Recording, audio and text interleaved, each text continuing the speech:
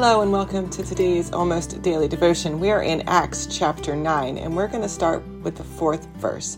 And it goes like this.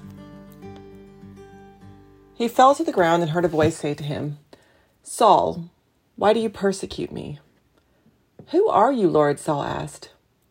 "I am Jesus who you are persecuting," he replied. "Now get up and go into the city and you will be told what you must do." The men traveling with Saul stood there speechless. They heard the sound, but did not see anyone. Saul got up from the ground, but when he opened his eyes, he could see nothing. So they led him by the hand into Damascus. For 3 days he was blind and did not eat or drink anything.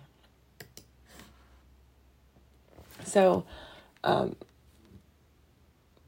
Saul has what we call the road. This is literally the road to Damascus moment. I don't know, you've probably heard people say that in real life. Talk about their road to Damascus moment, that moment where they realized that their life is not working the way that it's set up currently, and they need to do something different. And Paul's road to Damascus moment was not voluntary. It wasn't something that he sat and discerned over time. It wasn't a self-help book situation. It wasn't an awareness that life was going out of control, away from where he wanted it to be. Saul's road to Damascus moment is literally God reaching down and hitting him upside the head. "Saul, wake up. You're persecuting me." And I know that's not what you're intending to do, but that's what you're doing. And it's interesting because we think that we are in charge of our change. That when those awareness moments come to us, it's because we've done something to think about and discern and decide if we need to change. I realize that I've done this and this and this wrong, and I realize I need to change. And we think it's all because of us. That we're the ones who figured that out. We're so smart. And the truth is, I think that we all have little itty-bitty road to Damascus moments all the time in our lives, where we have come to a crossroads, to a point in the road where we realize that we're not doing as good a job as we think we are. We're not as awesome as we think we are. And it's different than always thinking that you're not awesome. There are some people I know who are constantly down on themselves, constantly second guessing, constantly thinking that they're not living up to something, that they're not good enough, that they don't deserve to have their space, that they don't deserve to take up space in the world. This is different.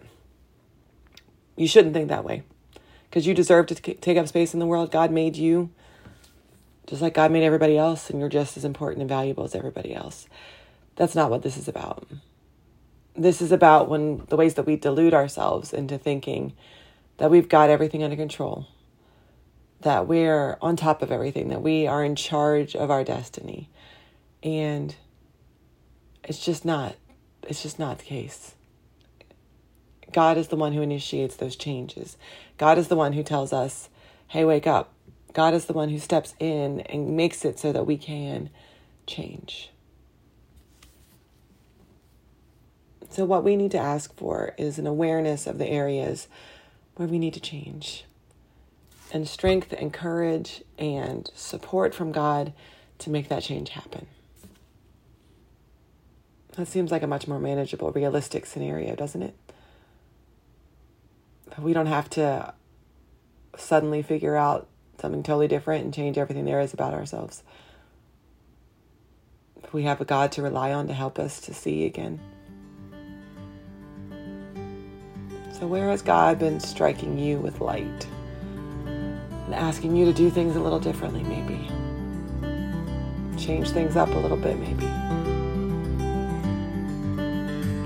God bless.